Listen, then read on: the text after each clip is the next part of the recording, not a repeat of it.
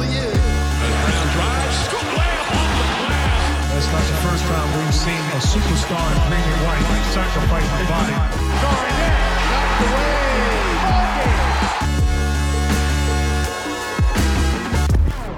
Welcome into another episode of First to the Floor. Ben Vallis here. Thank you for joining us. Hope you're doing well. Before we get to our guest, Spoonie and Jake are here.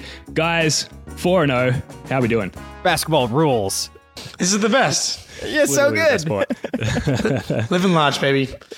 So good. And look, today we're also very excited to welcome back from Sports Aptitude and Lucio Sports, friend of the show, Eric Weiss. Welcome back, Eric. How's it going, man? What's going on, everybody?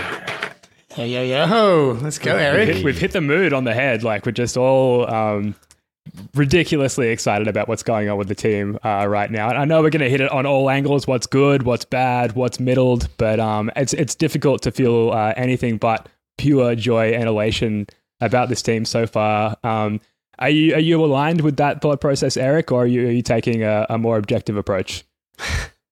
You know, like 20 years of, like metering things out, and rightfully so. Like, you kind of have to balance that against the enthusiasm and the potential of, right? Like, there's stuff you can project. There's stuff that's absolutely unforeseeable. And then there's just like kind of the moment. So I'm very happy, right? And I have, since they got KP months ago, I was salivating over the possibilities of what could be, and then adding Drew Holiday, which I told all my friends was 100% not going to happen because he cost too much money, and they weren't going to have another salary of that magnitude, which, sorry, I was wrong. It was just, icing on the cake. This is a absolutely grand time, especially relative to the state of the other franchises in town. This is like the only show in town right now. So this is a great place to be for Boston, a great place to be for us. And I'm excited. Yeah, absolutely. Well, look, very glad you were wrong about the Drew Holiday side of things, because we're very happy to have you on the pod, and we're very happy to have Drew Holiday on the team. Look, there's so much to get to with the team performing at this level, so let's just jump straight into it. And I think that the question that's beginning to emerge in most fans' minds is, okay, like, we had a crazy hot start last year as well, so explain to me why this is different. Like, maybe the more pessimistic fans are thinking this way. Why is this year any different to our hot start last year, where inevitably, or eventually last year, our hearts were broken? They may be wary about getting too emotionally invested, in case they run into the same emotional heartbreak this year. What's different about this year compared to last year? I think it's just stylistically, it's just a different approach. And honestly, if you really go back to that beginning of the season too, and people keep on saying it's Golden State that it changed, and no, it was the first Miami game where they started switching everything and it muddled up their stuff. That team was so basic in terms of driving from the elbows and then kicking out to the weak side. And as soon as, and they were running a ton of actions, like it wasn't all just 3-pointers. They were doing split cuts and all kinds of cool stuff. And I was losing my mind. I'm like, oh my God, they started doing stuff.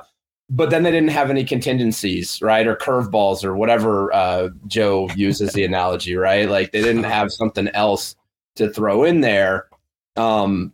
And they were limited because their scoring predominantly their self-creation came from 3 players. They got Brogdon.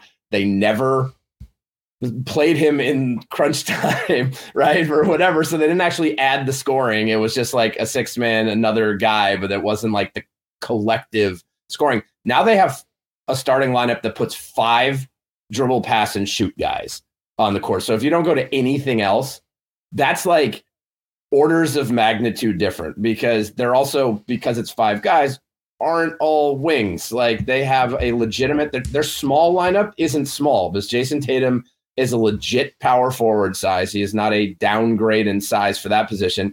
And their 2 guards are like tree stumps. So like, this is like a dribble, pass, and shoot team that has no real size disadvantages and they're 5 out, right? Like that, like, it's the best collective skill set of 5 players, I think, in the NBA. That doesn't mean it all comes together. There's a whole human element, but like, in terms of what you look at, I'm not the first person to say that. And that's not a homer take, to like, having 5 guys that can dribble, pass, and shoot without giving up size or, compromising defense to any substantive level. That's the difference. Yeah, this team too many title teams.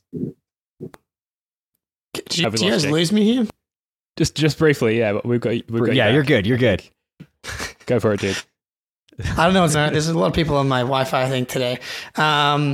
This team reminds me of a lot of title teams, specifically the one that comes Raptors team that has dribble pass shoot guys all over the court. Lowry, Van Vliet, Siakam, Marcus Gasol being like different to Porzingis but like being a threat, a guy that can do a bunch of stuff offensively. But then they also have that one guy that can just be the best player on the court on a given night.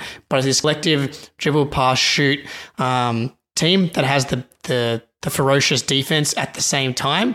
And the Gasol Porzingis parallels, like Gasol at that point in his career wasn't like, the defensive player of the year that he was in years previous, but he did just enough to make that defense go. I just think that, Eric, you were touching on it stylistically. It seems like on offense, they're not playing like super fast from a pace perspective, but they're so intentional about the way they're attacking defenses, where it's like they're getting into stuff quicker. And I think it was Drew or Derek White just had a quote about that. It's like, we're trying to get into our first action with like 6 seconds off the shot clock, which last year, I don't know how many times like 10 seconds had rattled off the shot clock. And then it's like, oh, here comes Rob for the first pick of the possession. So they're getting into stuff early. And then their offense is very like, we're just going to pick the best matchup and we're going to go at it. And that to me feels like exactly what you do in the playoffs. And with the group that they have with those 5 guys, like somebody is going to have a mismatch at all times. Or Jason Tatum's just going to light somebody up with a step back, apparently, because that's back all of a sudden now. But I just love the way they're playing offense and the fact that they understand that they probably have a talent advantage against just about any team they play against, and they don't need to force things. And I think you saw it in the first game. Jalen didn't force anything. He only took 11 shots, and then he had it going against when he buried the 8 threes against Charlotte. It's just going to be a different guy every night other than Tatum, and I think that's just really encouraging for where we're at right now. Yeah, look, absolutely. I mean, I feel like we could just wax lyrically about how amazing this team is. There's so many, like if you go on all the statistical websites, Cleaning the Glass, NBA Stats, PBStats.com, whatever it is, and just look up the Celtics, they are leaps and bounds above the field in almost every important statistical category. Steph No, who writes for sportingnews.com, had this tweet earlier, sort of a good aggregation of some of these stats I'm referring to. So a 4-game sample size is not super meaningful, but these numbers by the Celtics thus far are insane. Per at Cleaning the Glass, number 1 in offense at 125.9 points per 100 possessions. Number 1 in defense, 102 points per 100. They have the point differential plus 23.9 per 100 of a 78 win team. Is that good? It's 4 games. That good? They're on track for 78 wins. That's insane. Yeah. And Eric, ahead, real quick. So obviously, offense, like by Cleaning Glasses, looked great. Where do you think, like, it? But I don't think it's been perfect. Clearly, it'll never be perfect. But is there a next step they can take? Is there something they can do to make it even better? Yeah, I think so. And I think they'll all say that too. Like, without being super wonky, just continuity is not like an instant gratification thing, right? This is not like pickup basketball, right? These guys play at such a high level.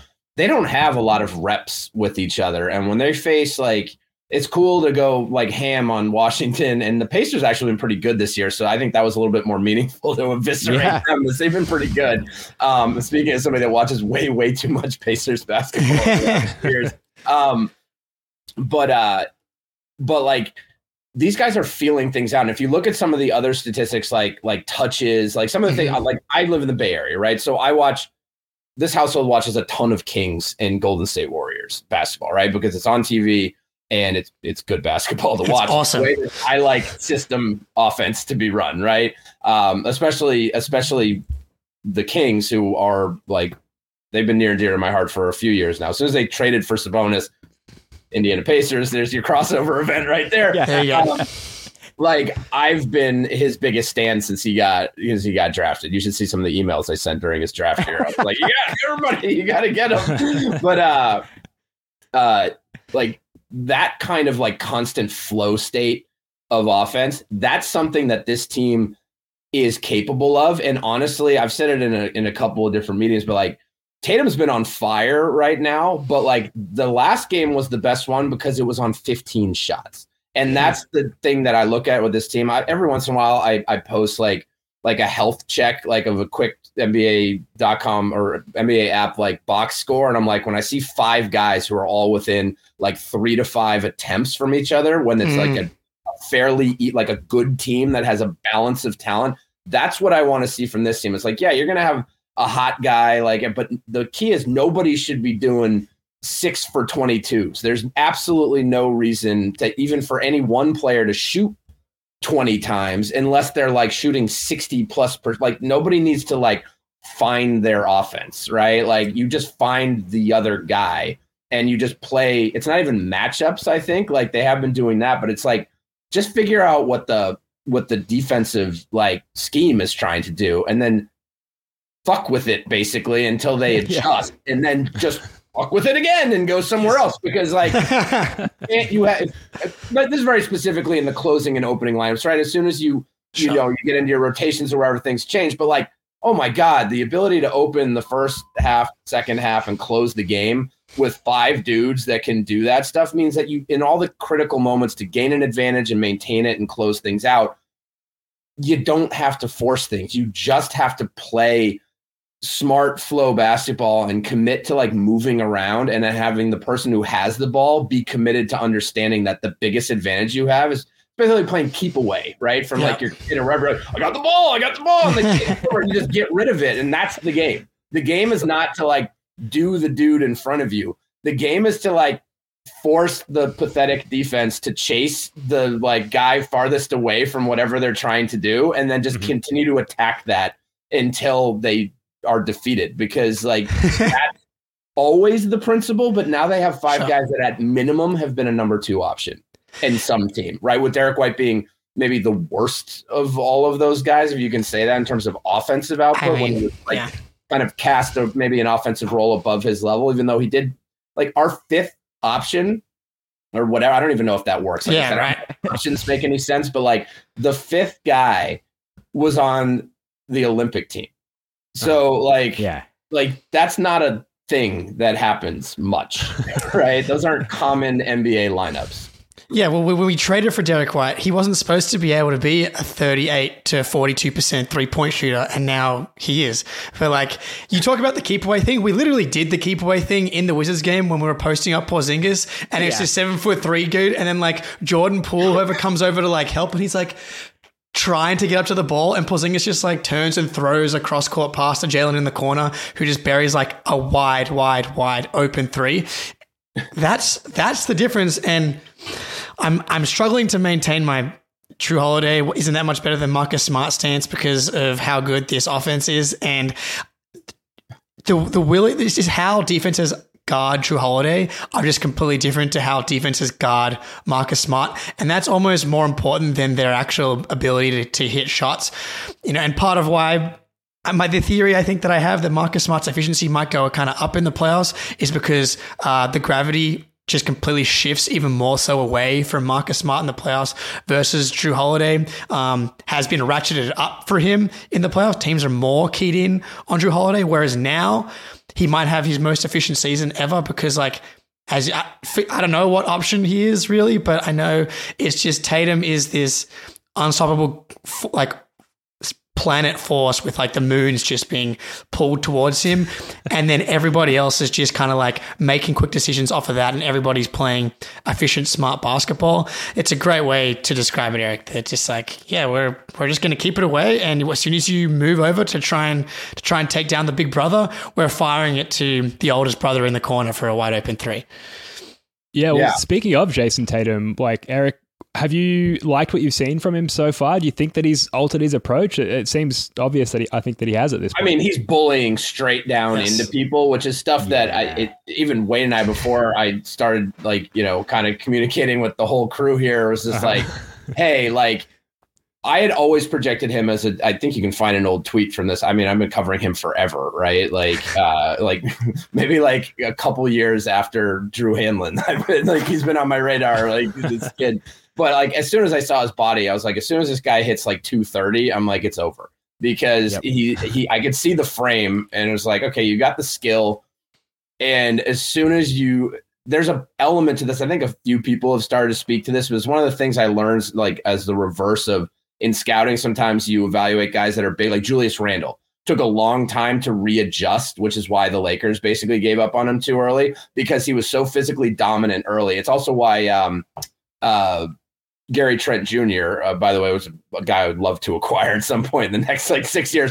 But another guy that was like physically dominant. And then people were like, oh, but he's had this advantage and he didn't get better. But the opposite of that I've found is that a lot of times guys that have good frames but don't have size, it takes them, and also with international guys that have like huge physical advantages and get way more foul calls for like, just sledding people or whatever because of their size differential. It takes a little while to get used to being physical if you haven't been able to use that, just like anything, right? Like you're like, hey, I got this new, card in my deck that I've never played before. So like psychologically going into instinct to be like, oh, I can just put my off shoulder into a guy, or now he's like, doing the half, he's just like straight kind of just whatever, like I'll dribble down and then the guy challenges me, I'll just half turn, and he's just bullying guys down and hitting them.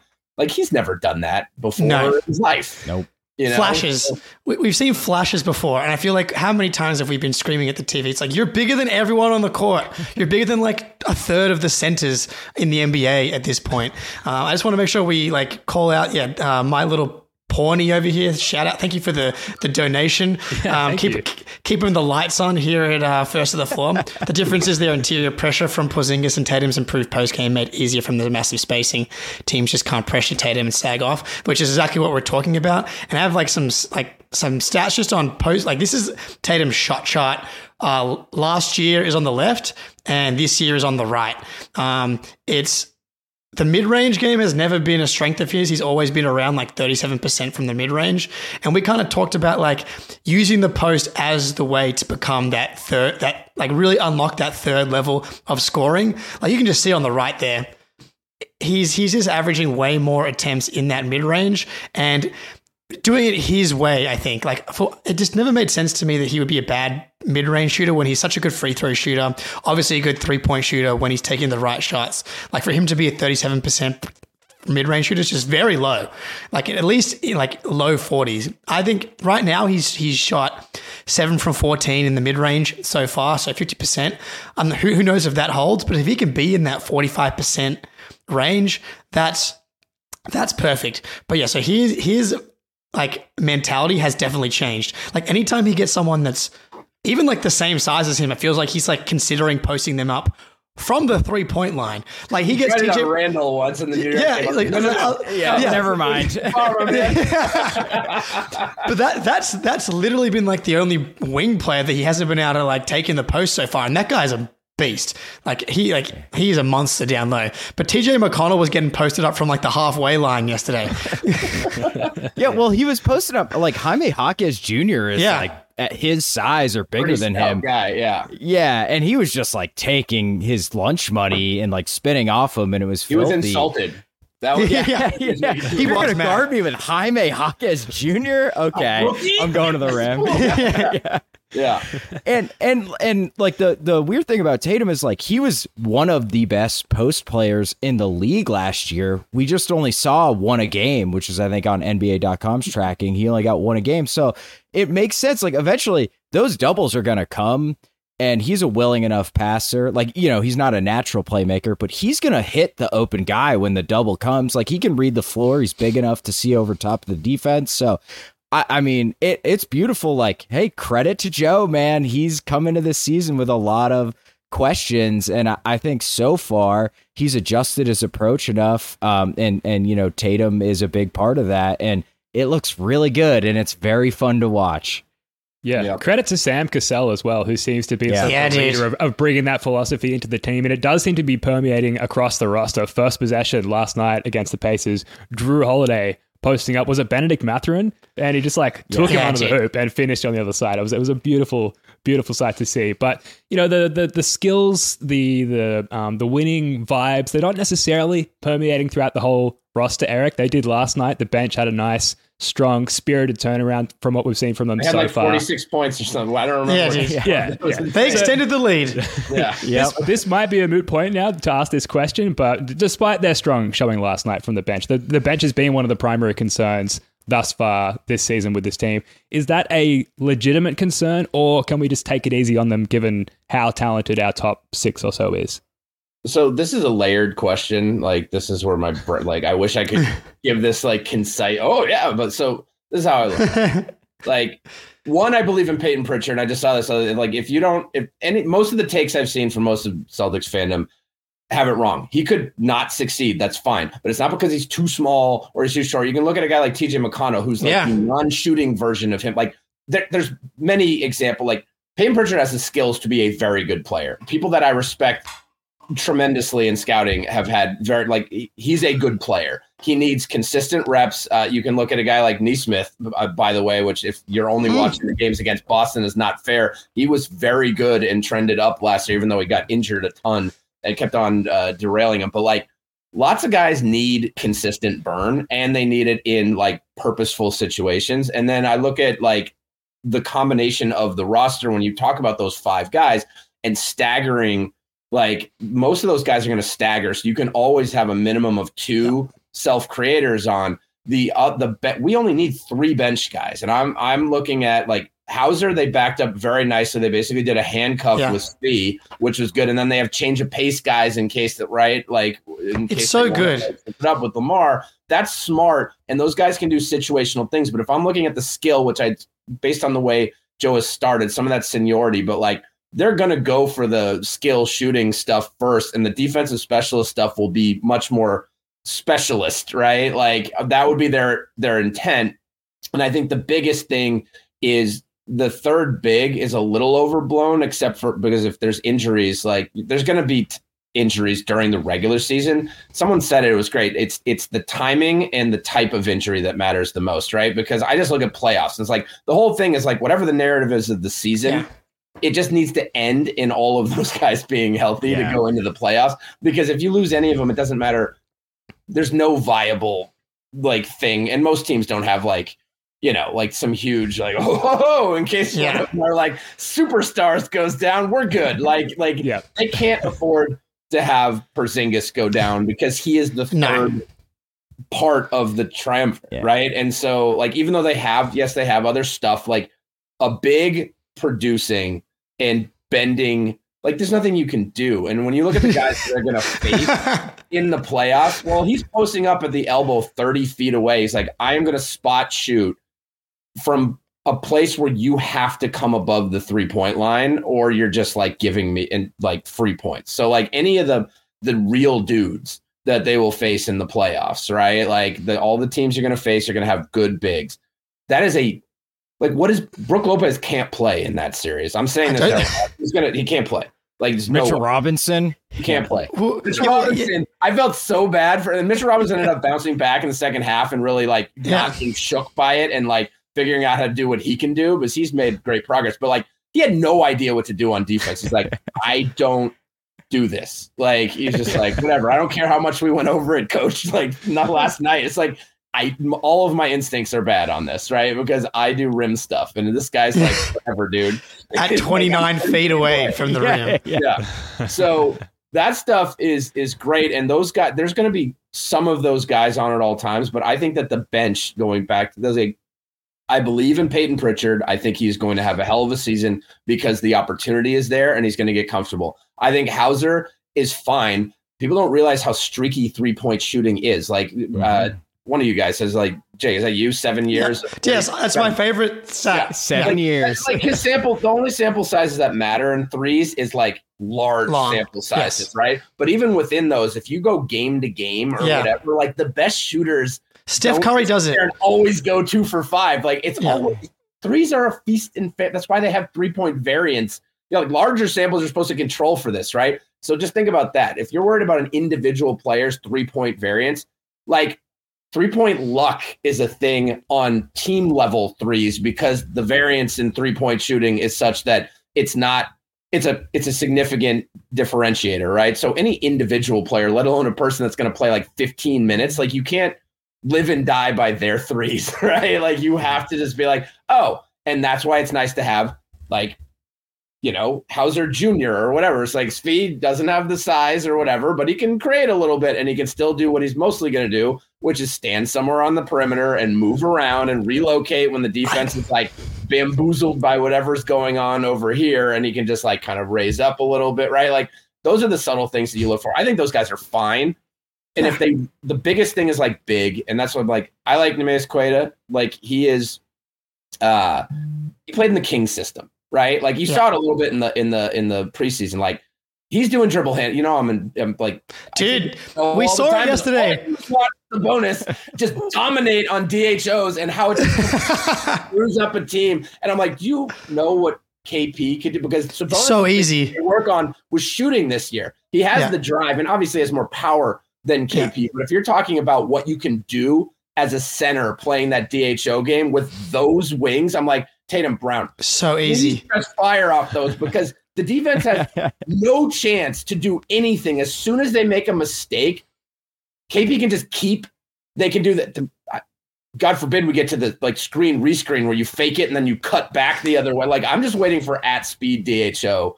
And if they're doing that stuff, the 3 bench guys that are going to need to play off of whatever 2 or 3 dudes that they're going to play with, I don't think it's going to be a problem, right? I think that they just need to make sure one of the bigs is playing well enough in that situation. But the wing guard stuff, I'm like, no, they didn't give Pritch $30 million in their current cap situation, but they felt bad for him, right? Like they paid him because he can play. And Hauser is fine. Could you upgrade from him? Maybe in some theoretical world, but he's pretty good and he's on an upward trajectory. So people were freaking out about, do you see how much he worked on the speed of his release?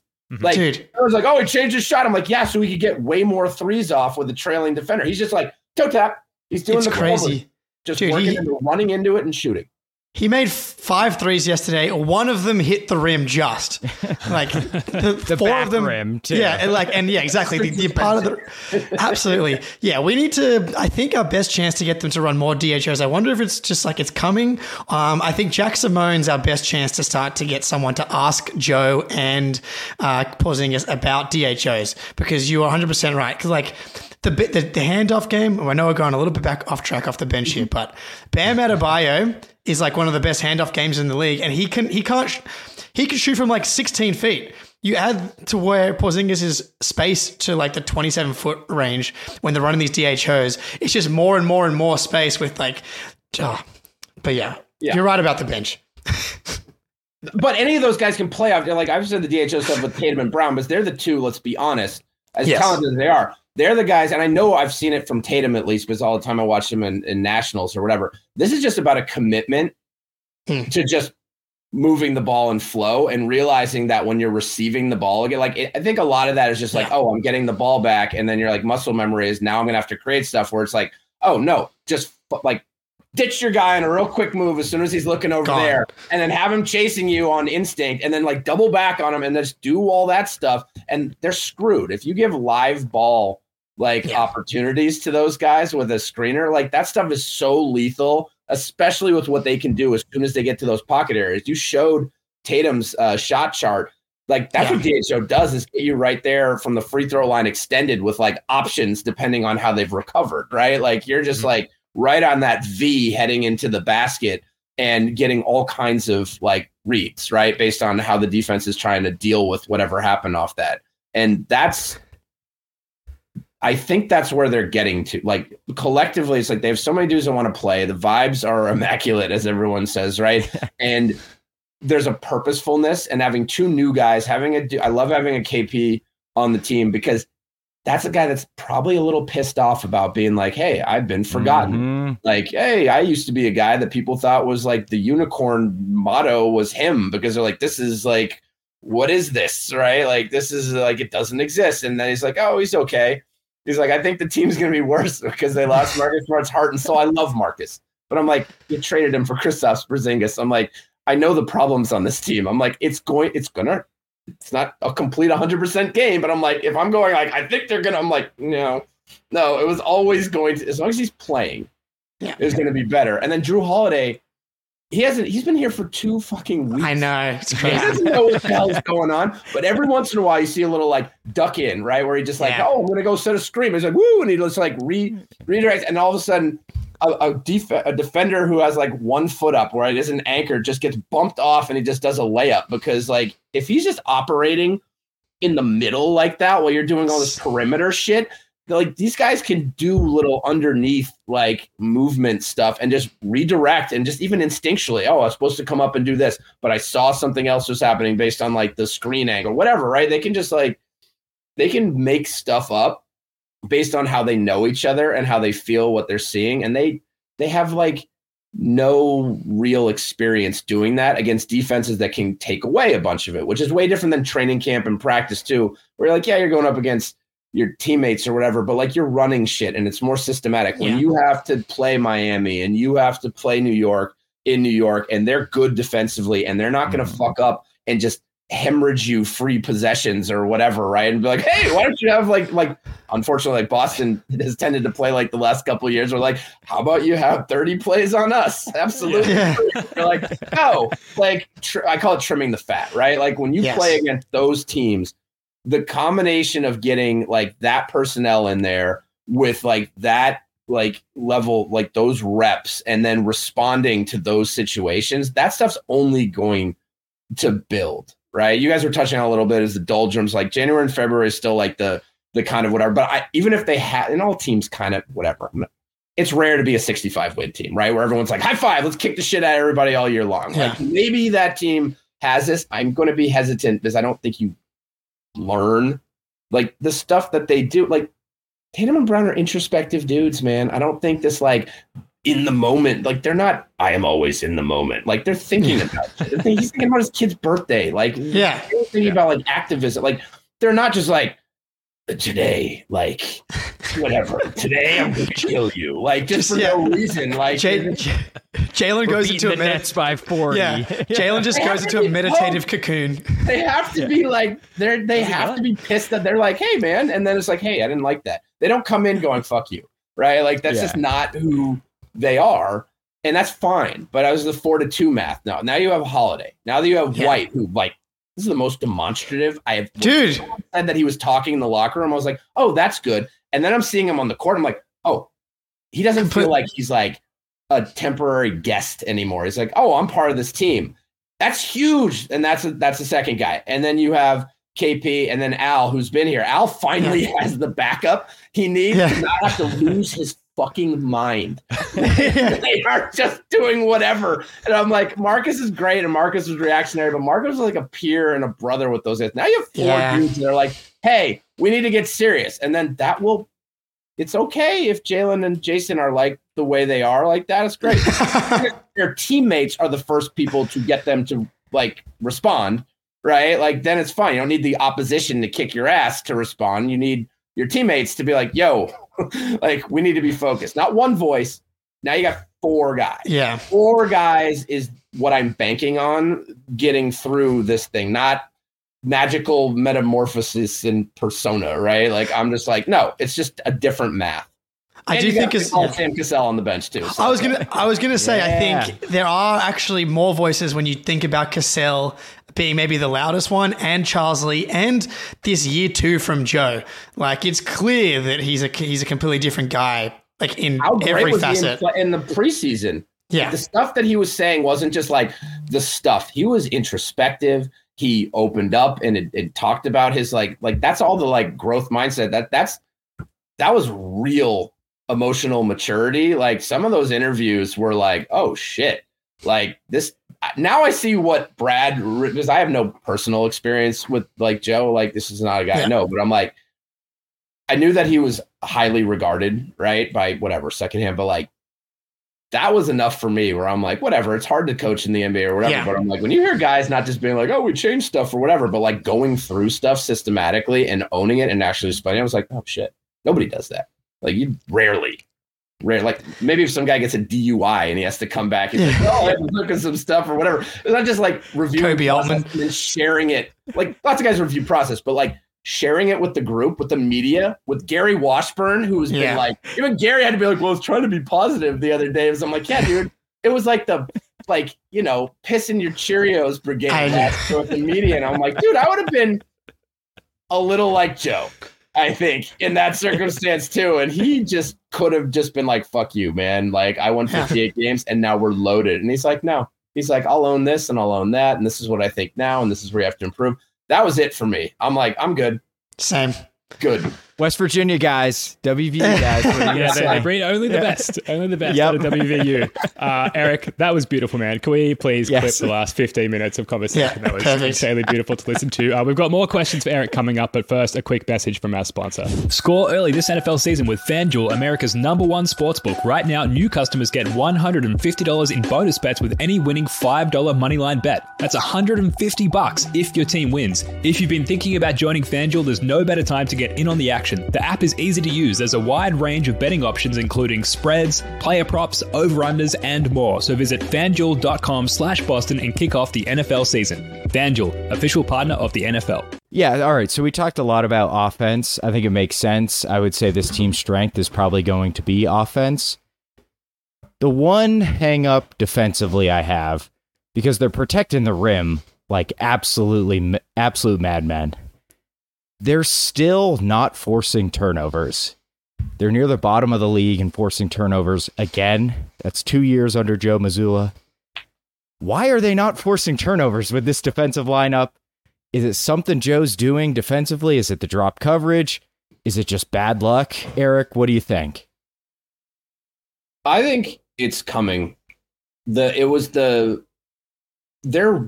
challenging. That 22 steal game was one of the things that really showed me what they do. But there was a couple of things that they did in the Washington game that even though some of this was offensive, like the pursuit of getting second chance opportunities in that Washington game, coupled with kind of what they showed in that preseason, like they know when to attack. Just like those in the stuff that drives you nuts when you play Miami, right? Where they don't just like concede the swing pass, or you're like, I'm just going to split the guy. Like, wait, he challenged it at the point like he was aggressive before I split it. Like it's not like, oh, like they have that, and I think that we've seen it in bits in the first two games. The last two games there was other stuff, but like when you're just like absolutely hammer tossing people, like I also get that you might not need it. I think that we did see it a little bit in the first two games, and it's getting. The stats like 4 games and whatever, like I know they can do that when they get mad and they're like, hey, we need to do something else. It's a card they can go to, I believe, to do something else. And they will just harass in that manner and get aggressive. And Holiday's definitely been doing it. Like the whole Holiday White, like stock exchange competition or whatever, like, like internal battles. Another one I'd love to have them do is if they kept a win-loss record in the locker room and it was just in the third quarter, they're just like, what's our win-loss record in the third quarter? I really believe it's like small-sided games for drills and stuff. It's like, oh, they love it. That's like, small manageable goals within the season that are like motivators are another way that you keep focus and you don't just go, it's January and February. You make little wins. It's like Major League when they strip little pieces off the owner or whatever forever. That's an actual like management technique, right? Not that particular instance, but like, you know what I mean? Like giving things to do. It's not just the end of the year report or whatever. You're like, well, let's make things fun and keep people engaged in little competitions like that make every game meaningful for something that isn't just the bottom line of wins and losses or getting to the playoffs. And like these guys have elements of that fun stuff in there. Like look at KP. Every time he talks, he's like, this is ridiculous. It's so funny. It's so funny. Tatum's first response when he's like, dude, he was like the biggest guy on the court by a lot. Like that's not like very smooth. Like, and like Tatum will give you some fun stuff every once in a while, but he's usually pretty like blah. And he's like, he was really big. And I'm like, well, it showed because they just kept on taking whatever pathetic guy that he could just shoot directly over. Like he's just like, it's like he was the biggest guy by a lot. Those little things I think are what keeps things like interesting because they shook it up and people love the idea of that in general, but they it wasn't just a shakeup, which is like random. Yeah. Like, they purposefully altered things and brought interesting people in that do stuff that I think keeps everybody knit together in a way that's interesting. And Jalen was my biggest. And everyone's freaking out. Like, I was like, oh, well, how is he going to adjust and whatever? My key was, well, if they just fucking flow and nobody's I'll get more shots than you, it's just like, just pass to the guy that's open, and that's all. And you'll whatever, just do things fast and it'll work out, right? I'm like, everybody just go fast. And Jalen should have the most efficient season of his career, really. Yep. Everyone should. If everyone doesn't set a career high in field goal percentage, then they better be damn close, because you're doing it wrong if you're not. Because this is just space for days. Eddie House said it the other day. Yes. Like, operate or scal or whatever. It's like, this is the most space to maneuver that these guys, as long as they just move the ball and they don't fall into the let's take the loaded defense because we're tired route, they're never going to have guys in the positions. Like, it's like a 30% decrease in like tight quarters interior maneuvering or whatever, right? I'm just making up some kind of like thing, right? like, you know what I'm saying? I was like, oh, that guy's like now 1.5 feet further out from across the, the paint or whatever, right? Like these little areas to negotiate. And you see the way these guys finish in tight quarters. When you're talking about 6 to 12 to 18 inches of difference on a recovery or whatever, that's like a free lane, like to the basket versus like a guy getting a hand on something. And that's every single one of those guys can take advantage of that. I mean, like looking at the field goal percentages now, of the top 5, Jalen's is the lowest at 48.6 right now. And then Holiday at 53.8, Porzingis 55.8, Tatum 56, and then Derek at 64.7. Like, and Jalen's has just skewed a little bit from like that first game, or really. Other than that, he's been fantastic. So yeah, it's 49% too. Yeah, it's terrible, like, dude. He's the worst. I'm like, that's 49%. Yeah, pretty good. Derek White's true shooting percentage is 82% right now. So that's pretty good. That is actually, in fact, a lie. That is not a true shooting percentage. That is a magical fairy tale. Dude, he's been hot for so long. Like, hot hands is like the perfect name. Well, like, I didn't realize going back and looking at his playoff stats, he was 50, 45, 91 for the whole playoff run last year. Like, he's amazing. Yeah. He was unbelievable. He was some of the pull-ups he's taken. Yeah, the pull-up 3 thing now is the catch and shoot thing got fixed, but now he's a pull-up 3 guy as well. Look at his reactions. Like, it's not just how quick he's going into that shit. He's like feeling himself. Like, he's like, Nick Younging it. He's like walking back. Yeah, dude, doing that thing. He's like, dude, holy shit, where did this guy come from? I'm like, yes. I'm like, that's the thing. I'm like, I love your professionalism and everything you do, but I'm like, oh. Like that, there's a little Sam Cassell in there, man. Oh, by the way, with hot hands, we got best vibes thing check, and I put this on my little sub thing. We've got El Fuego nicknames, 2 good nicknames in 4 games. You know how hard nicknames are to get? We got Hot Hands, which you get a shout out for, and El Fuego for unintended humor is the best nickname you could ever come up with for Jaylen Brown. Like, that is like, I can't think of a better way to come up with a nickname that fits everything that Jaylen Brown is than El Fuego. It's perfect. And then Derek White's dad coming in with the stock exchange as well for Derek and Drew. It's just like, we're only 4 games in. What are we doing? 3 nicknames. Yeah, I know. I haven't been keeping up again. I was like, it's tough. Yeah. It's perfect. And just the magic of old school Twitter, where a player's dad delivers like the perfect nickname for our backcourt duo. It's amazing. I love NBA Twitter. It's still real. It still exists. So we're all very excited here, Eric. There's so much to celebrate about this team. Obviously, they're just killing everyone. All the stats are amazing. There's nicknames galore. Everyone's individual and team success is just like through the roof. If you had to nitpick, if you had to say, okay, this team doesn't win a championship and it's not a health-related issue, what's their downfall? I think it's exactly that. Is we haven't reached the level where what we're talking about. We've seen these things in the last 2 games, 4 games, but like, remember that their offense was not amazing in the first 2 games against the teams that I actually care about. But the Knicks eviscerated them last year in 3 consecutive. Like, I was like, they'll lose, and I believe that they would have lost if they had played the Knicks, maybe in 6 games. Like, the Knicks would have killed them in the playoffs last year.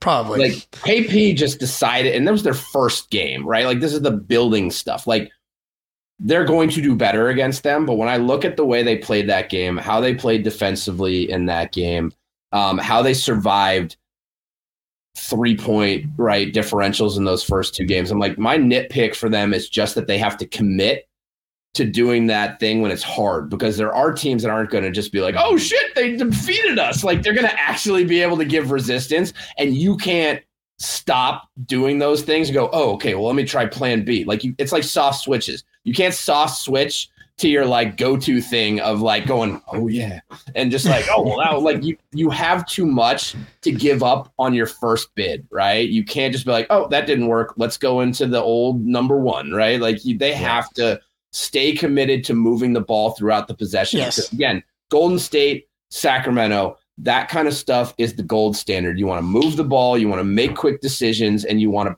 like understand the collective skill sets of your teammates in order to just instantaneously know how you've set something up. Like last night's game finish, like where I was listening to your show, I almost started writing about it because it was so amazing. I was like, holy shit, this game's amazing, guys. We're still talking about a 51-point blowout. And I'm like, art is happening right now in the quarter of that game. And it was only like 103, 102 or whatever. It wasn't even a high-scoring game.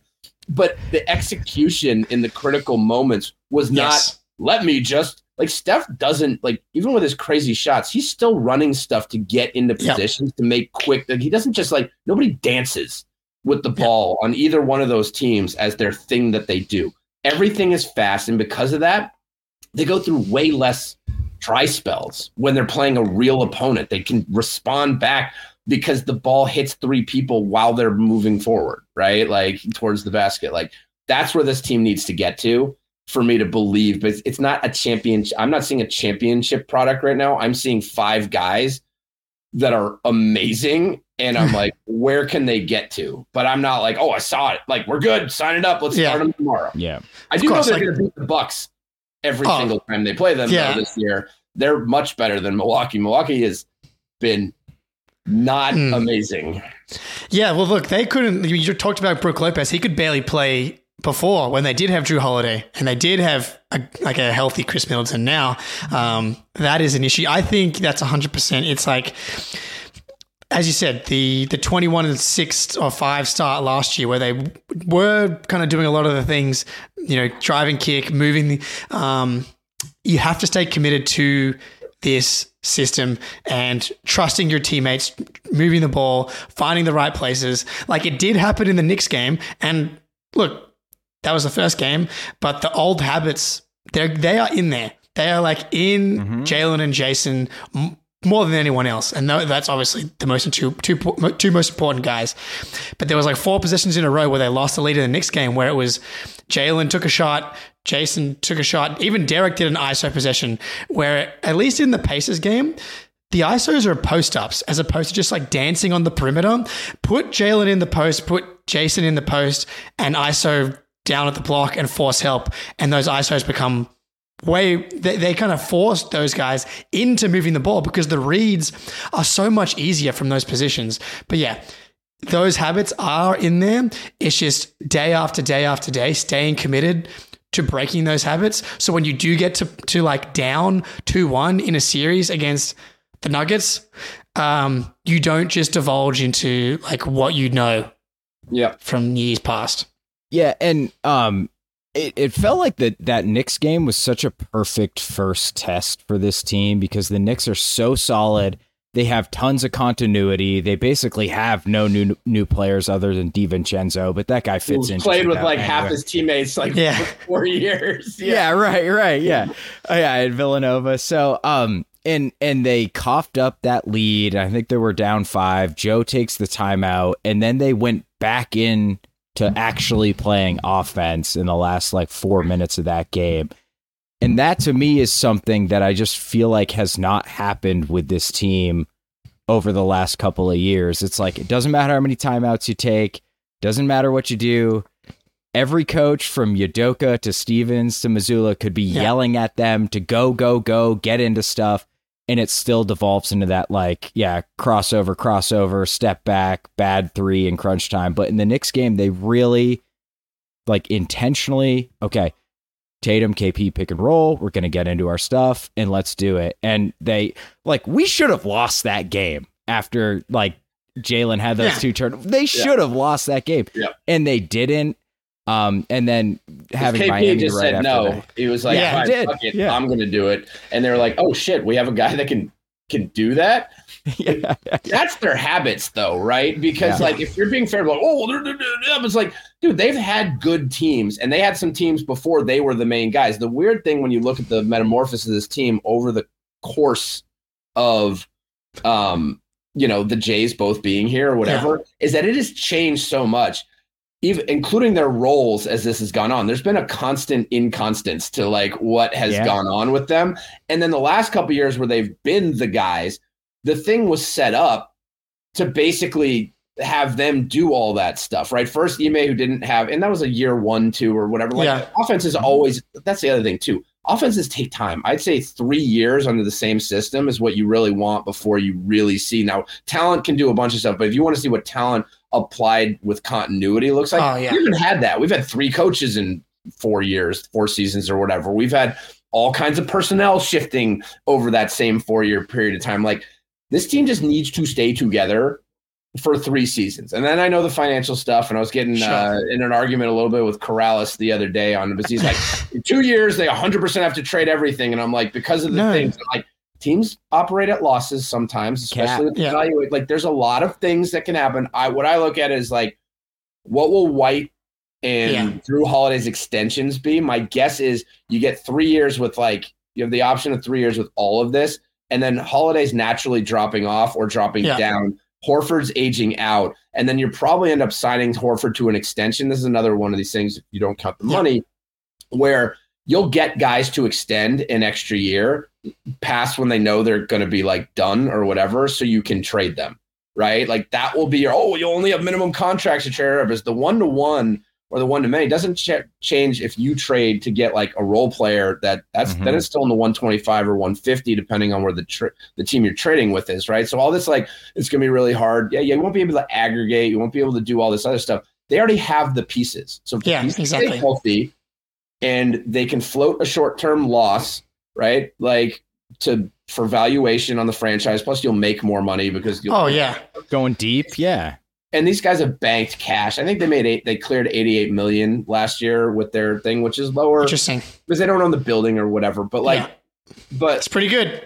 This team just needs some continuity, and continuity will deliver real results in the short term, which I mean short term as of this season, and in the long term over the next 2 or 3 seasons. If they just, I think they'll learn those lessons. I guess we're not going to just see them always I adjusted in real time and figured you out. They'll have some, oh shit, it didn't work. Those are the teachable moments that coaches I think the commitment to doing that is there. And I think Jalen and Jason, this is where coaches talk about trust and stuff all the time. This is not trust I don't trust. It's just they just need to know those guys can do the things when they're muscle memory is must accomplish objective and are pretty fucking good at it. It's not I hate when they do that. They only lost in the finals and then lost 4. Man, we've lost in the conference finals 5 times, man. It's say that again. Take the wine out of it and just be it's a process. They made substantive improvements and changes to address, and I believe in the core people. I believe in Jalen and Jason as human beings, and I believe in this group as human beings, and I will put my money on those human beings with that talent. That's my bet.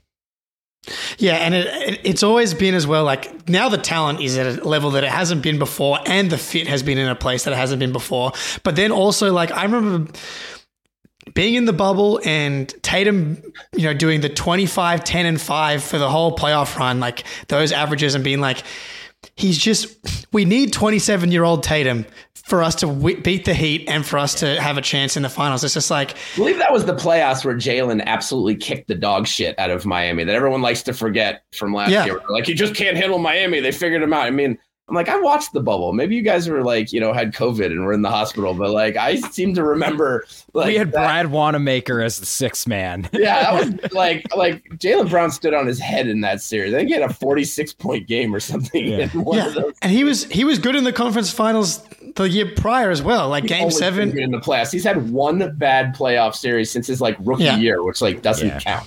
Like he's fine. It's the people. Their bad habits are just them deciding not to do it. And that's, if I had like James Harden, maybe I'd feel a little less certain about that. But like, I got two guys that I thoroughly enjoy as people. And I'm always going to bet on people in any group. Like, it's the people that matter for the performance level when the skills are there. Skills are there. The people feel like they're there, and the people are the magnifier for those skills. Bar none. When you talk about loving the Kings and the Warriors, like that is a huge reason why the Warriors have been as successful as they are, is because Steph Curry is like the gold standard for a superstar, right? Like he's similar to Tatum. He's kind of boring. He just like terrible at commercials. Yeah, they're commercials together. They're both terrible. Yeah, but they turn up. There's no drama. There's no trade requests. There's no like Steph. Like the Warriors draft James Wiseman with the 2nd overall pick and like absolutely screw up like a 2-year window of like moves. But because he's so good, worst he possibly could have made. Dude. So many people were just screaming like, take Halliburton or LaMelo. Anyone. Like so many. The only thing you had to do, 1 or 2. Thank God they didn't do that. Jesus. Because like, and like they're able to survive that one, obviously, because Steph, skill wise, is who he is. But part of that is that we've ever seen on planet Earth. Yeah. And then also incredible, like 99th percentile and like 5 other things. But yeah, like Tatum, who's getting better at all of his weaknesses. Steph Curry, like defensively, like a great way to like litmus test someone on how much they know about basketball is if they say, oh, but Steph Curry still's a bad defender. It's like, no, he's actually like a really good guard defender and has been now for like a couple of years. It's like those weaknesses that these guys have when they're 21, if they're the right type of person, they will just probably be like mostly gone when they're in their 27, 28-year-old seasons. Absolutely. Well said. Everything is all about being in the right place on defense. And that comes with, yes, you have processing, but it's a commitment to being in the right spot. Yeah. The physical limitations matter, but like 70% of the pie is not fucking it up for everybody else. Yeah. Right? Yeah. Like that's it. Just do your fucking job and the defense will have like an ability to do things, right? Like that's Sam Hauser right there, man. That's why he's like fine on defense, because he's usually in the right spot. He doesn't get completely roasted on straight line drive. That shot release, man, people are so like worried about it right now. It was the first thing that stood out where I was like, oh, last year you put me, I was like, oh, with your weird obsession with Hauser. And I was like, fine. And I'm like, okay, so he moved a little bit. And then like this year I was like, oh, that's all you did in the offseason, was just run as fast as you can and basically be putting your feet down while you're receiving the ball and then basically doing a no dip, like above the head, like it's receive, right? And I'm just like at speed, like it's actually Corver. It's Corver, like if you watch like whatever, like from age 29 or whatever that like point was where he hit the like Hawks. The Corver that everyone remembers. Like Corver was out of the league at one point when he first was close to it. He was not playing at all after Philly, right? He found his groove, but like that quick, and you're just like, and you just like tap and go, right? And you're just like literally like jumping. Sometimes when you plant foot, right, to get around the screen, and as soon as you're on your line, like you're not stepping into that. You're like going boop, and then you're just like catching it. It's a jump, right, which is an active muscle move. Like watch some of that. Like I was not expecting him to have the dexterity or the agility to kind of get into some of these, and people were too worried about the release point. And I'm like, I'm not worried about his hands. If he thinks he can get a friggin' like no dip, like no motion shot off where it's all like kinetic energy up the kinetic chain from your leg. I'm like, well, he's a pretty big dude. I'm like, which is why I didn't think he could do that stuff. I'm like, he's 6'9", he's kind of a husky lad there, right? And like his body will continue to change too if he's going to be this guy, but like he's a big guy. Like that's impressive if you're like nerdy, like, ooh, like, you know, wow, let's like watch Sam Hauser develop this year. I was like, that stood out immediately. I'm like, oh, that'll pay dividends for sure. I'm like, stick with that. Like, that's a problem. That first three he hit, I think it was a corner three off a Tatum pass last night when it was actually not a 50-point game. And like he just caught that thing and fired it so fast out of the corner. And it was like, oh, we might have a new Sam Hauser on our hands here. But Eric, watch his setups. Just watch him. Sorry, just watch his setups on those shots. Rewind and be like, dude, he came out of nowhere. He's like, whoop, I'm gone. He's like, hey, I gotta get that ball. He dropped down from the wing, like from the above the break, and he just like he flew to the corner rather. His relocation, he read Tatum. Yeah. His relocation is on like an entirely different plane of existence, which is like everything for fucking with a defense. He only needs to have a game like he did like 1 out of every 4 times. Yeah. Everyone's going to go, oh shit, go get that guy. Like there's no chance that won't get attention, right? That alone is you're like, I'm fine. Like, they can, what's cool about him is that they can win a game where Sam Hauser goes 0 for 4 from 3 like super easily, but he's going to have like, I don't know, minimum, let's call it 10 games where he goes 4 for 5 or 5 for 6. And then like there's a 0% chance you can beat the Celtics in those nights because it's just like, how are you supposed to deal with like these weapons coming off the bench where they're extending these leads? Like, oh my God, we survived the freaking buzzsaw that's the Derek White, Drew Holiday, Jaylen Brown, Jason Tatum, Porzingis lineup, and then Pritchard and Hauser hit 4 threes in 2 minutes. It's like backbreaking. Jesus. Vibe central, right? Like that's the stuff we're talking about, the collective. The energy. Team is those guys will do that stuff just when you need someone else, when it's getting like stale or whatever. It's like teammates live for that shit. And it'll usually happen in moments where you're just clowning the other team and like, those guys give you shit and like the practice stuff and all that, which is not very, very sporadic during the regular season or, the season play. But those guys know each other. And when those guys go off, like that just adds so much to that as well. So there's the tactical part where I'm like, I'm not worried. But then there's also that like social emotional part where you're like, oh, that's great stuff. Like those guys having nights really gets respect, right? And those guys have fun. Any of the media is going to get way better answers in all these press conferences. Like people will be feeling stuff. Like we've had awesome press like that's the vibe test, right? What's the difference? Yeah. How's the fucking atmosphere in the post game? Getting hot hands and Derek White being like, "Hey, shout out hot hands." Yeah, like that doesn't happen. Hot hands. All right, so this is some Bill Simmons body language doctor stuff, but like the main reason I believe in Peyton Pritchard is because every time he hits a 3, Tatum gets so hyped. Yeah, they get so hyped for Tatum's him. like, he gets so pumped every time Pritchard hits a 3. I'm like, that guy's got to be a baller. There's no way Tatum's that invested in some bad players making a shot, They played at Hoop Summit together. They didn't play at Hoop Summit together. They played against each other in Hoop Summit. I gotta go back. He was not in because they're like pretty much the same age. I know, right? Because dude, Pritch is good. Like he is good. Older. There'll be a whole part of the season where everyone's like, "Oh my god, Peyton Pritchard's like legitimately good." It took Fred VanVleet 4 seasons and birth of a child to become Fred VanVleet. We are PP guys. Oh yeah, patient with the small guys. Let the small guys who have super good brains figure out how to overcome the difficulty of being like TJ McConnell's still getting better. Every year he comes back. I'm like, is this the year he falls out of the league? I'm like, no, he's like a starting point guard now. It's like, can we trade for TJ McConnell, dude? He's awesome. So annoying. Small guys eat, man. Like feed him slow, feed him steady, and let him grow. Like that's it. Like those, I'll bet on Peyton Pritchard every time. Oh yeah. I do. Like I feel like he did need that game yesterday because like the Washington game, like it was clearly, it looked like a confidence thing to me. He looked quite hesitant. Like he needs to just be like gunning and confident and aggressive.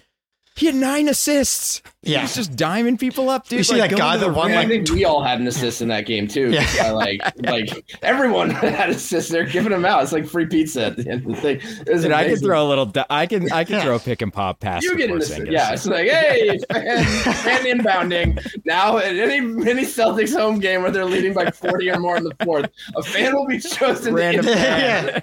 Pick and pop. Yeah, it's draw it up and hit it in. like the 10-minute mark, and your play might be right. But the hero among us gets to go from getting the way from the crowd, and they get to run a pick and roll. Awesome. Yeah. Like all right. Go ahead, Eric. No. We've had. We can like. There's still like 78 more of these things. Yeah. No. Okay. So I was gonna like head towards wrapping us up because we've already taken an hour of your time. Okay, I think the biggest question we've got, and with the caveat, it's only 4 games. Eric, Jake, Wayne Spooney, I'll talk in the third person. Is this the most expectant you've felt about a championship since 2008? Wow. Because I remember when they traded for KG, they had already traded for Ray, and everyone's like, why are they trading for Ray Allen? This is dumb. And then they trade for KG, and it's like, oh, actually, no, this makes total sense. So, Eric, is this, like, do you expect a title? Like, are their percentage the highest since 2008? Yes. Unequivocally. Shit. Not as high as, that's the difference, since 2008. Yeah. 2008, I mean, I was literally at that draft when they made the Ray Allen trade. It's the first thing I wrote. It was like online when I was working at Draft Express. It was like, oh, they're going to trade for KG. I'm like, I got it. Like Fred Katz is losing his mind. I'm like, oh, this makes sense. I'm like, they totally finally worked out whatever. And they're like, no, we said he'd never come. I'm like, but now they have Ray Allen. It'll be fine. Yeah. Now. Yeah. Yeah. This is the most expected. Like, again, your 5th guy was on the Olympic team. I don't know. Like, it sounds, I just say that because it's like, go find 5 dudes, like 4 of which have made the All-Star team before, like 2 defensive play. Like, it is the most heralded and decorated starting 5. Not collective. Oh, because LeBron is waiting factors or whatever. I'm just saying that if you just like whatever, like individually, it is the best collection of 5 guys in terms of status and stature, right? Like it is just like, it's ridiculous. So yeah, how can you not be like, if they just stay healthy and don't be assholes, which I definitely believe in the last one is not going to be a problem. Like, they just need to manage. And like last night, Al got to take the night off. The only thing I worry about is injuries with this team. It's like Al played 11 minutes. Like, what's wrong with that? It's like, it was a DNP, like dead on DOA. Right? Just got some active. He's got like a nice little workout in. He's just on. He's got to like jog. He's like, hey, let's do some like warm ups. And 2 minutes too many for Al. He didn't even play hard like the last rotation. He's like, I mean, he did like where he's supposed to be, but he didn't. They were like, no, we don't need to do any kind of drives and take your legs out or whatever. Just be a hub and kind of stand there and let people do shit. Like these low load games where they can just throttle people are so valuable across the year. But you can talk about cutting out 15 to 20% if you're that good and stay committed to the things like coming out strong in the third, not sleepwalking into certain opponents or whatever. And you can just buy a percentage of the season back, right? Like by doing that. And that's your biggest mitigator for significant injury, right? Is just pay it forward, just earn the rest, and you will greatly increase your chances of getting to where you want to be in the best shape possible to do the thing you want to do. Yeah, look, we've banked an extra 2.4% of the season so far with the Wizards and the Knicks series. I'm there as well. I mean, since the 2008 season, I was a believer in the team before that we were going to maybe win the title before Rob got injured in the 2022 season, just because they were blowing teams off the court that easily. I think the defense was that good, but once Rob was never the same. They still don't quite do it just because they still had those bad habits in there. I just know how hard it is to win a title, and so I'm just like trying not to like even. But now the East like doesn't worry me it's really just Denver to me right now. And obviously we're projecting way too far down the line, but it's like, that's the one team where, and if there's only one team when all things are equal that you're like, I'm really worried about, then like and they're in the West, it's like, all right, well, cross that bridge if we get there. The Knicks still too, man. The Knicks have a lead on you in continuity, and their vibes are immaculate too. We got the Knicks. Come on, Eric. I'm not saying I'm just saying I am not worried about, oh my God. I'm just like, do not walk over that. Like Milwaukee has time to do stuff. The Knicks are a real team, but I'm like, I don't think we walk over anybody. That's the thing. They need to be the people we talk. Right? That's the concern, is just like they need to get to a certain level. And there are other teams that if they don't have that level can absolutely beat them in short series play, because chance is involved. You just need 2 bad games from whatever, and you don't have that, and they can poke on it. That 7 games doesn't represent who the better team was. It represents collectively where both teams are in their like individual narratives, right? And that's how teams can come back and beat a team. And it's like they're never like these referendums on shit. It's just like, well, what point in the narrative is it? And then how do you change it? It's never like, oh, go back to the beginning. Like they're multi-season journeys, with Denver being the biggest proof positive. They weren't an overnight baked thing. They built that team systematically over a 5-6 year period of time, and they made purposeful decisions and then went through extreme like stress and strain by losing, being a big, like there was a 2-year period where people wanted them to blow it, but like, there was a lot of like, this dipshit team just blew a 3-1 lead, or they went back-to-back playoff years where they went down 0-3 or whatever, and they won one of them and then they lost the other, whatever. That's series, wasn't it? Yeah, like these are like frustrating things that are like very familiar, right? And then you're like, what is happening? It's like, now they're like, oh, the Nuggets. I'm like, I watched all that shit, man. I've been watching Jokic since he was rookie. I'm like, and I was a big Nurkic guy. I'm not gonna say I tuned in for Jokic. Although there's a fun story about that at Hoop Summit also. But like that team had a journey. Like that team came together, and that team made they were like, let's star power. And so I don't really like the Clippers. Like they're fine, and like it's cool. Like, and then you like, I don't know, like I'd rather build a team that has a more intuitive fit with each other than be like, hey, why don't you guys figure it out? Like that works. We've seen it work before, but like Denver is a constructed team that was done in a metered, purposeful way. And this Boston team, since like, I thought Brad was gone. I tweeted right around, I'm like, oh, this is just something to like be able to trade him to like the Pacers or whatever. I'm like, there's no way Brad's staying in the front office. My apologies to all you guys in the front office, man. I thoroughly like apologize. I just didn't make any sense to me that good of a coach would suddenly be like, oh, I'm done coaching. And I'm like, no, he's been amazing at this shit. Unreal, dude. That's why at this point you have to just every move that he makes, like the Missoula thing being maybe at the top where everybody was like, how can you keep this guy? Yeah. You know, and Brad clearly very confident in the type of guy that Missoula is, clearly understands ball like better than anyone else, like, and keeps making these moves that either no one thinks of or sees coming, because we're still yet to get like a report of a trade potentially happening outside of the Drew Holiday trade. That's the one deal so far where it's like Boston's interested, and all of us being like, oh, would they really do? Would Brad really do it? And Brad's like, you're fucking damn right, I'll do it. And he'll pay when it's available. Yeah, and damn right. Yeah, we talked about crunching the numbers. That's the like whatever. You know, like these guys have been so purposeful about it. It's not just like, oh, we need to get stuff. He still has assets. So many assets. All of his own picks. So many seconds. He concentrated the first round trade. The first round picks are just 5 years out and 6 years out, back to back. Like if you look at that's why I look at the Wick's comment about 6 years or whatever, and how you look at the salaries. Like I don't have all the answers there, but there are answers to be found there. 100%. That's team building all the way top to bottom. This has been an exercise in developing something that has been at a very high level, but like those last pieces are what informs you that there's a purposeful, like this is not throwing shit out there and it's not the Suns. Like, which is fine, whatever. That's a good team. And I think they're a real contender. They have to come together. The only team that even remotely made Denver sweat for like 5 seconds during the playoffs. Like, that's it. Like they're good. Like KD's good. Like I'm not like he's good. But like that's a lot easier.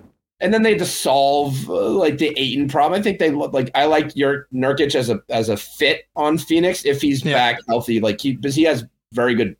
He's a good playmaker. He does. He has to play better defensively, but like that's still a like just making a move to make it work thing versus being like, okay, we have this. Yeah, like, this has been a real chess match kind of thing, right? There was no like urgency thing to like we got to be in the market this year or whatever. Like everything has been like, where's our team? What are our options? How should we approach this? And then making those moves. That's how his tenure has felt to me. And like the results have been like, especially when you consider some of the things that weren't foreseeable, which is those transitions back to back to back mainly, and the personnel. kind of overhaul. Like, that's good work. And that's like a fun thing to be able to go into as a Celtics fan. It's like, I don't know what'll happen this year. None of us know what'll happen over the long term. We all know that. Like, we can't ultimately be like, we got it, boys. Like, famous last word. But like, back to that media post-game thing, like, this is an atmosphere. This is what I feel and I was 2008, man. I had just moved to North Carolina. I just left the year before. I went down to start working professionally in basketball, and I was like, cool, I got to go where it's like cheap and I can like make it work, because I got to fly everywhere all the time, all year long. And I'm like, neat. And I just left. I had the credentials for all the shitty 24 win and like whatever stuff. And I was like, it was awesome. Best time of my life. And then I'm like, I moved away from home. I'm like, oh, they're going to win the championship. Awesome. So like that vibe season, like that's the kind of shit. This team has been like, there's been like, they were the lovable whatever when they upstart like the 76ers. This is like Tatum's rookie year. Yeah. This is a real team with real expectations. It doesn't have this like, especially in Boston with like Bill Belichick, getting dementia in front of us and like whatever, like whatever is happening, like just forgetting how to like do things. And like whatever, the Bruins are fine, but they're in a transition period just for what they did. And then having the Red Sox be like this. Boston used to be a like super like ancient, aggressive fan base, but very like pearl clutchy and whatever. And it's like, this team has been able to avoid that for the most part. The last couple of years, have been like whatever. I don't feel any of that right now. We'll see little signs of it, but like to kind of have this collective exhale, maybe that's the sheen of the moves, but I don't remember the media coverage wasn't like, oh yeah, they did it. Like they didn't start right away. Not like, at all. There's just a vibe. There's an eminent, like there's something. No, there was a lot of concern trolling around losing Grant Williams, like maybe the biggest of them all. Playing great, by the way. Who is playing great? Yeah, he's going to make open threes for the Mavericks, and that's fine. But like, that just wasn't really a tenable thing to keep him on this roster. And Marcus Smart obviously was a huge part of the team. But I think a lot of it is a lot of people didn't like watch Porzingis last year, and people just thought of what he looked like. Yeah. What was the? Yeah. I watched him twice when he played the Celtics, and he was really good. And then no one watched Porzingis, so everybody just had the visions of him in Dallas and used that plus the injury stuff to be like, oh, the move probably won't work. Porzingis, that post hype thing that we spoke about before we came on, Eric. Maybe you like take that away. Like people just have this post hype vision of what Porzingis actually is. I just reverse hype. Reverse hype, like rookie guys, right? Or it's just like, oh, he got drafted, and you get anchored, right, to like the position and the expectations that come on that versus the reality of what like most picks do, right? It's just like, oh, the potential of something always creates this like whiplash effect where everyone's like, oh, it's worse than it actually is because I don't know, it betrayed them or like whatever. The brain can't deal with this idea that whatever you expected to happen like fell off so significantly. It's like cognitive dissonance, right? And you just kind of like create a new reality, for whatever that is, and whatever it was, like coupled with going away or whatever.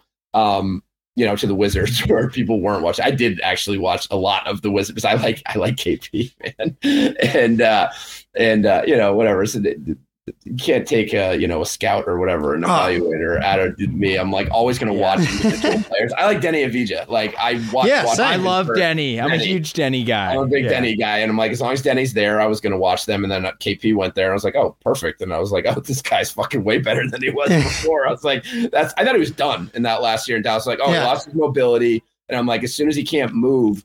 Well, I lost it, but I'm like, you're a like much more of a role player. And then he's like, no, I just need to get healthy. He changed his whole strength and conditioning program and all this stuff that he's been talking about. But like I saw it last year, I was like, oh, it's the first year he was good at post-up play, right? It's the first year he was really committed to getting his lower body where it needed to be to do, the things that he wanted to do. And just like you saw some like he's not like a wizard passing, but he has very professional basketball sense for like international roots or whatever, but like he can see everything too. Is kind of how he learned how to make basketball, right? Like do so like it's it's amazing to see like him be on this team and do this and kind of like have that motivation because people forgot about what he is and people were like, oh, well, we thought you could have been more. And he's like, dude, I'm 27, bitch. Yeah. I'm not done I am yet. Wemby. Yeah. Wemby. That's a totally different conversation for later. But like he's good. There's a reason that he had the hype that he had, and now he's got a squad. Like, you don't think that guy, because people are like, well, he's kind of quiet and he's just whatever. It's like, this dude has a purpose. I don't know the last time he had a purpose, and he also has it with maturity through the experiences that he has. And no one's ever said, I mean, whatever. Throw out all the junk from the like clashing stuff. Like, there's a lot to unpack. I'm not making Porzingis blameless. Nobody ever is blameless in anything. But like, on the whole, he was so young then as well. Guy that you could invest in as a person. Like, he was never a problem, and he was always somebody people wanted to work out. And you don't hear bad shit about him, right? Like, and now he's got all of these things lined up. I'm like, this guy always seemed like a pro to me. He's the kind of guy that could handle and take on the hype in New York at the time he did it. Yeah. With fucking Phil Jackson and all that bullshit. Oh my God, I forgot. That guy owned it when he didn't even know what he was doing. I'm like, I'm going to bet on the 27, like now 9 bet. Speaking of Alzheimer's. Yeah. Oh my God. You talk about like going to sleep and not doing your job. Like, I don't even know if he watched it. I'm not going to shit on Phil Jackson. He's amazing. But like KP's the same guy. KP's the same guy that handled that shit when he was a jackass, right? By his own admitting. He was a teen. And he still was able to be like, I'm that superstar. Yeah, his body broke down. He didn't take it, whatever. But he had the mentality. And a guy that can do that and then make it through all of that adversity and actually improve. You know how many guys are just be like, cool, I got like one more paycheck or whatever. Like James Harden's been playing the paycheck game for like the last 2 years. I'm like, and whatever, James Harden's amazing, but like Kristaps had reasons to do less and just be okay and do whatever. And he's like, no, I'm going to get better. Like, there's another one of these guys where you're like, that guy's going to have something to say about January and February with doldrums or whatever. He's like, everything I do, go, hey, Jason, you want to take the night off? No problem. Like, I got you, Let me get brother. 25. Yeah, like, I will take all the smoke. Just be a decoy. Like, do whatever the fuck you want to do. I will dominate. This is what he did against the Knicks. Yeah. You knew he wanted to like make a statement, and when the Knicks came back, revenge game, quickly was doing his thing, and I really do like that. It's so weird. I don't know how they're good. They just have a lot of guys I really like, and they accidentally all got them at the same time. You don't like Randall though, do you? Deuce McBride. Randall is a neutral. Okay. Randall's a neutral, but like, dude, man, so many of those guys on that team are 100% dudes I'd want on the Celtics. Like, Josh Hart, Thibodeau Grimes, was on the championship Celtics. Like, they have guys that we like. Thibodeau has a type, and I have that same type, right? Like, he's got a bunch of those guys. I'd kill for Josh Hart, but off the bench, by the way. Hauser for Hart, I would do that. They wouldn't, but like, I would. But like, man, this is like. There's guys to pass the baton to all season long, and dudes like Porzingis and Holiday, who, I don't know, like, yes, I think he'll play hard against Milwaukee. Like, no one likes that shit or whatever, but like, Holiday also gets rest at 33. The older guy, like, naturally, he's like, oh, as he scores him, why would you use him unnecessarily? He's like, in a case of emergency, go to the fourth guy, like, right? Like, the hierarchy that they can like manipulate to if Jason or Jalen is not like El Fuego is just to like be cognizant of that and just flow to some order of like any of those five guys, right? 3 out of any of those 5 guys at any time. Like, that's a beautiful place to be. And if you have dudes that are willing to do that, that's another reason where I'm like, I don't know if there's going to be a doldrum, because there's going to be guys that just haven't, they're like, fine, it's my night tonight, right? You're like, there's a passing thing. Oh, you're not, you don't have the fire tonight or whatever. Yeah, we'll wake you up. You'll be the fourth wheel. Like, right. You'll be the guest sitting on the couch while we're chopping it up on the dance floor. Right. Like, they'll shift personas, I think. And then another guy will do like what Mark has always tried to do, but isn't good enough offensively. He's been trying to do it in Memphis. He's been amazing at the beginning of their 0 for 5 or whatever. He's been like carrying them as like the second leading scorer. I'm just like, I feel bad for Marcus. Yeah. Look, look, Alrighty. Kristaps Porzingis, just another star that Luka Doncic has ripped out his will to play basketball, and that's why Tatum's better than Luka. So pretty obvious there. But He's Eric, also skinnier than Luka. yeah, too, by far. Yeah. But Eric, this was absolutely awesome. We got to wrap up. Hour and a half of your time. We so very much appreciate it, and we will be tapping you again very soon to jump back on. Anything you want to plug? Anywhere you want to direct the folks to check you out? No, I'm actually kind of in always read Swish Theory if you want to keep up on the draft. Those guys are amazing, and I do the best I can to throw ideas out in their direction and see what they'll scoop up. But they have just an absolute tiger army of like talented and kidless and young, like aggressive film hours, and it is amazing. They give me life. And other than that, I would say coming up in Summer League, keep your eyes out. I might have a new app on the market for doing some stuff. So that is about all the teaser I'll do right now. There you go. But I got something brewing for the end of this season. Yeah, and just follow Eric on Twitter as well. Yeah. Always, Get Especially if you like the Celtics, because I tweet way too much about them specifically. If we will be in Summer League, Eric, so we'll have to meet up for a drink or something. I'm coming home at Christmas break to go watch the game, so if anybody wants all right, if I'm around, I'll hit something. you up. I'm not sure when I'm flying back yet, but yeah, absolutely. Jakey. I definitely won't be there in Boston at Christmas, but Definitely not. You never know. Just wanted to throw it out there. I'm definitely going to be near the Garden. God knows I'm not paying $1,000 to go see him out here in the States, man. Yeah, Dude, no. All right, boys, this was awesome. Love your work, gentlemen. I'll talk to you later. First to the floor.